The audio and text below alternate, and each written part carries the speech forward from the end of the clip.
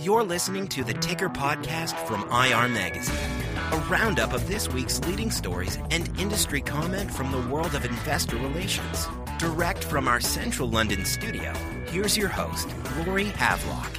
This week on the Ticker Podcast, an insight into how activists work, Magdalena Moll leaves BASF for an Austrian adventure, and a rundown of the contenders at the IR Magazine Awards US 2016.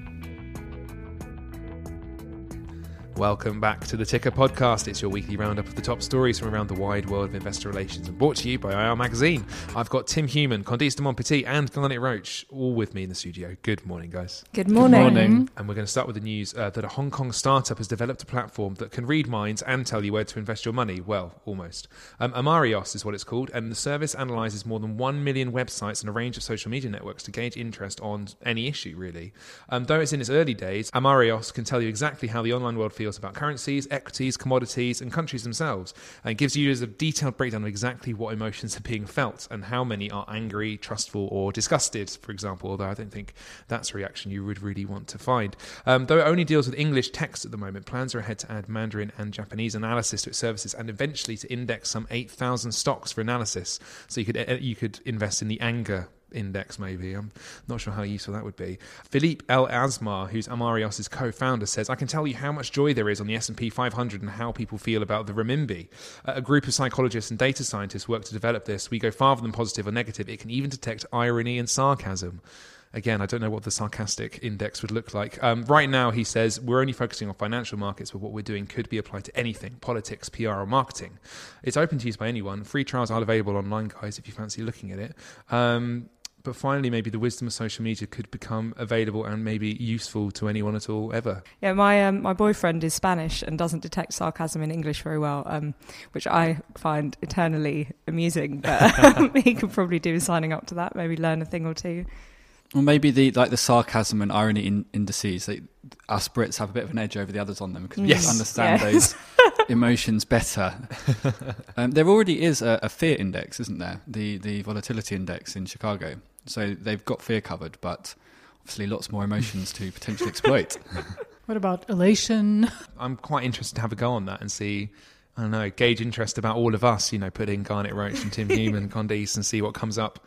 I think it's quite a weird thing for IROs to have to try and take under their wings. But I'm going to move on to Candice, who's been looking at one of IR's famous faces, moving on to a new challenge. I think that kind of works. Yes, we really have to say it's the end of an era. Magdalena Moll, BASF's much-acclaimed head of IR of 13 years, is leaving Germany in May for some new adventures in Austria. Not skiing, surely? No, pumping oil. She's joining energy firm OMV to succeed IRO Felix Rüsch, who's been promoted to head of strategy. And as we all mention quite often, Maggie has won a slate of awards with us, including the prize for Best IRO and Grand Prix for large caps. I can't even remember how many times at our awards in Europe. 56, I think. Yeah, something along those lines, yeah. Yeah, it was really lucky that she brought a team member with her, and I'm sure she'll be very much missed. And actually, we'll see if the IR team at BASF, which will now be led by former head of comms, Stefanie Wettberg, will continue to dominate the IR Magazine awards and rankings in Europe. But I have more good news about women empowerment in Asia this time. A report by Singapore's Diversity Action Committee, let's call it DAC, chaired by former Singapore Exchange CEO Magnus Bøker, revealed that local blue chips have been ramping up the number of women on boards. What are the current figures for women on boards in Singapore? Well, female representation at Straits Time Index constituents reached 10.2% at the end of the year, and that's a 34% increase year on year, and it's due to the fact that more than a quarter of new appointments at those firms were women. I mean, board appointments, of course. And what's interesting, I think you mentioned this to me earlier, is that there's no diversity quota in Singapore, right? Nothing that makes them have to hire women in these numbers. Yes, there's no quota and no disclosure requirements, yet the gender diversity has improved across the whole market, not only at those blue chips. Women directors currently hold almost 10% of seats, up from 8.8% last year and 8.3% 2 years ago. And the good news is that only 9 firms from the STI have all-male boards, And for all listed firms, the proportion has declined from 54% in 2012 to 41% at the end of last year. And are things improving equally across all industries? Well, in fact, no. The DAC report notes that a large number of companies in consumer-facing industries are still below the market average of almost 10%. So the organization encourages shareholders to engage boards on the issue to get the ball rolling. And it is also in favor of introducing mandatory disclosure requirements that will force companies to report on their progress towards the targets they've set. It's interesting to hear that it's not even across industries. I wonder what factors are making that happen. But as we know, board composition is a hot topic, particularly when it comes to activists as well, to move very swiftly on to what Garnett's going to talk about. You've been catching up with somewhat of an expert on shareholder activism this week, is that right? I have. I've been having a bit of a focus on the subject. So I've been looking at some new research from NIRI and also talking to Bruce Goldfarb, CEO and president of Okapi Partners. He's got some really great stories to tell, which unfortunately I can't share them all today. But, shame. Yeah, very funny ones, including bighorn sheep. What are bighorn sheep? They're big sheep, but they're not... With big horns? They're not giant sheep. I don't think giant sheep actually exist. I might have made that up. Giant sheep always have really small horns. They're not... Is that how it goes? Yeah. That's how it works, yeah. Anyway, moving on from sheep. So part of what makes NIRI's research so interesting is the fact that the last time the IR body looked at this was back in 2007. So you really get a view of how much the activism landscape has changed over the past 8 years. One of the first findings in the study points to the massive increase in the number of IROs reporting having had an activist on the register.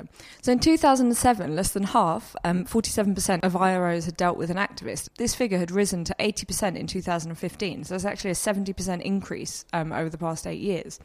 IR professionals are also keeping a keener eye out for activists. The study authors write that, quote, interestingly, the percentage of IR professionals who don't know whether an activist investor has ever owned their company stock has reduced dramatically over the same period of time, from 20% in 2007 to a mere 4% in 2015. And when it comes to IROs finding out about activist interest in the first place, does the study have any insights there? Yeah, so it looks at a number of different ways that first contact is made, or the ways that IROs first find out that there's some activist interest or involvement in the stock. And direct contact by the investor remains the most common way that IROs discover an activist. So that's reported by 49% of IR professionals last year, and that's the same number as 2007.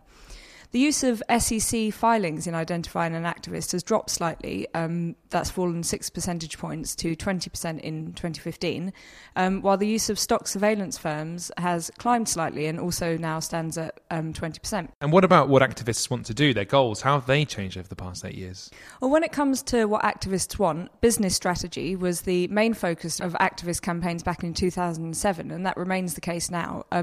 However, there has been an 11 percentage point drop in the number of these campaigns over the past 8 years.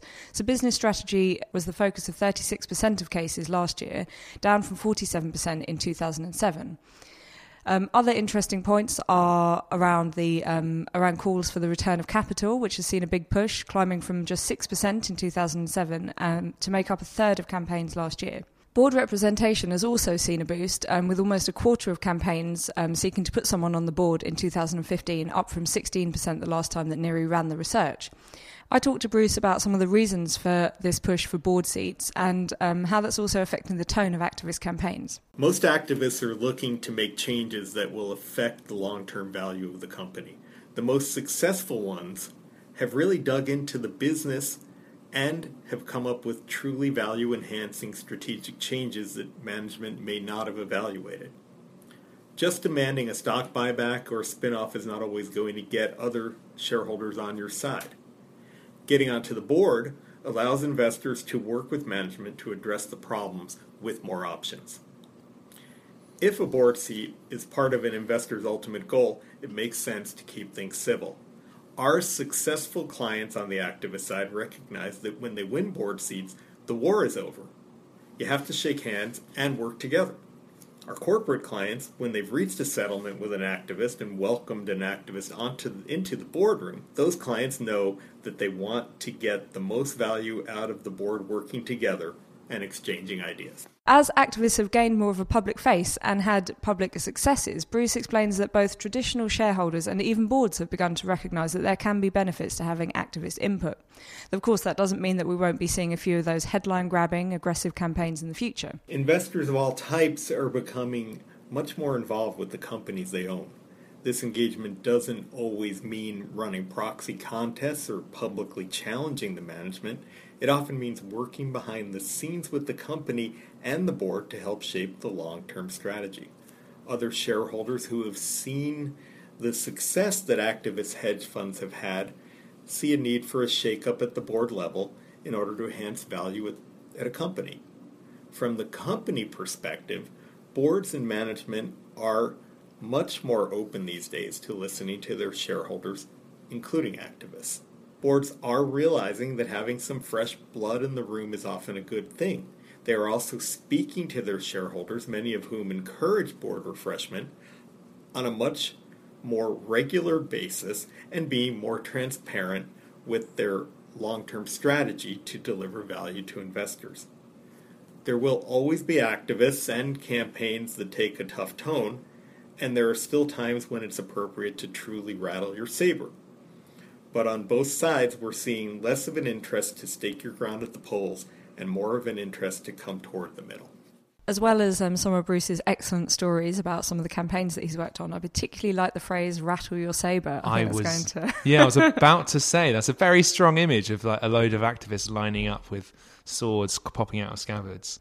I guess the only thing is rattling your saber implies that it's an empty threat, whereas I think a lot of these people have quite a lot of power to change companies if they want to. Make a lot of fuss anyway. Yeah, definitely. I'm going to be speaking to Bruce again later today, actually. I'm working on an article for the summer issue looking at the change in focus in some of these campaigns. So I will have more to say on that soon. Well, fantastic. Yeah, keep your eyes peeled for that issue coming soon. And on to another future IR Magazine release, but it is a bit more exciting. The IR Magazine Awards US 2016 are coming soon, and Tim has been looking down the shortlist to find out what's been going on there. Yes, the shortlist was released very recently, I think about a week ago. But before going into who's on the shortlist, just a few words about how the awards have changed this year. They're now more focused with fewer awards and a bigger focus on sectors. So we're still surveying people about different areas like best financial reporting, best corporate governance and so on. But all of that's going to go into informing best sector winners in 10 key sectors.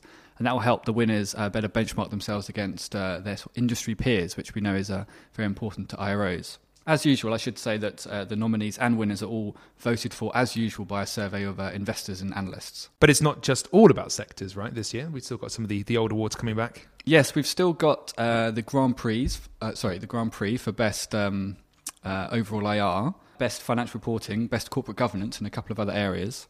Out in front at the moment is Honeywell, with 4 appearances on the shortlists, followed by JP Morgan and General Electric, who both have 3 nominations each. And as we hinted at 2 weeks ago, the People's Choice Awards making its debut this year. What goes on there? Yes, so this is a brand new award this year, and it's different in a couple of ways. First of all, with our main awards voted for by investors and analysts, companies can't submit themselves.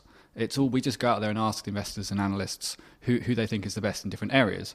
With this, companies can enter themselves into the awards, and advisors can also submit clients that they think are particularly good in different areas. So we've got a whole range of different nominations in, which we've whittled down to a short list of 7 companies, and now those have been put online, and anyone who wants to can vote for the winner. Anyone, just anyone, or only our magazine readers? Well, I guess only people who know about the awards are going to be voting, so that's mainly our magazine readers. One thing that you need is you need a work email address. You can't vote with a Gmail or Hotmail address, for example. That's to stop any potential rigging of the results. You start seeing timhuman1, timhuman2 at gmail.com voting for the same company again and again. Yeah, unfortunately, my nomination didn't make it through to the shortlist, very sadly. So the nominees include companies like Zillow for its use of social media and video streaming app Periscope during earnings. Twitter is another nominee for its use of a wide range of different digital channels and formats, including its IR blog and also doing things like putting out its earnings recordings as MP3s. We've also got Old National Bank as one of the companies on the shortlist for some interesting twists that it made on the traditional Investor Day format. Just for fairness, I should go through the other nominees as well. AMD's on there for rebranding itself to the street. WWE for its innovative approach to earnings, including using different kinds of tech and infographics. Idera Pharmaceuticals for a full corporate identity rebrand conducted by the head of IR. And finally, Juniper Networks for introducing a CFO commentary, which it sends out just before its earnings. So the winner of the People's Choice Award, and also all of the main awards, including our new key sector awards, all of that will be announced on March 31st at the Cipriani Wall Street.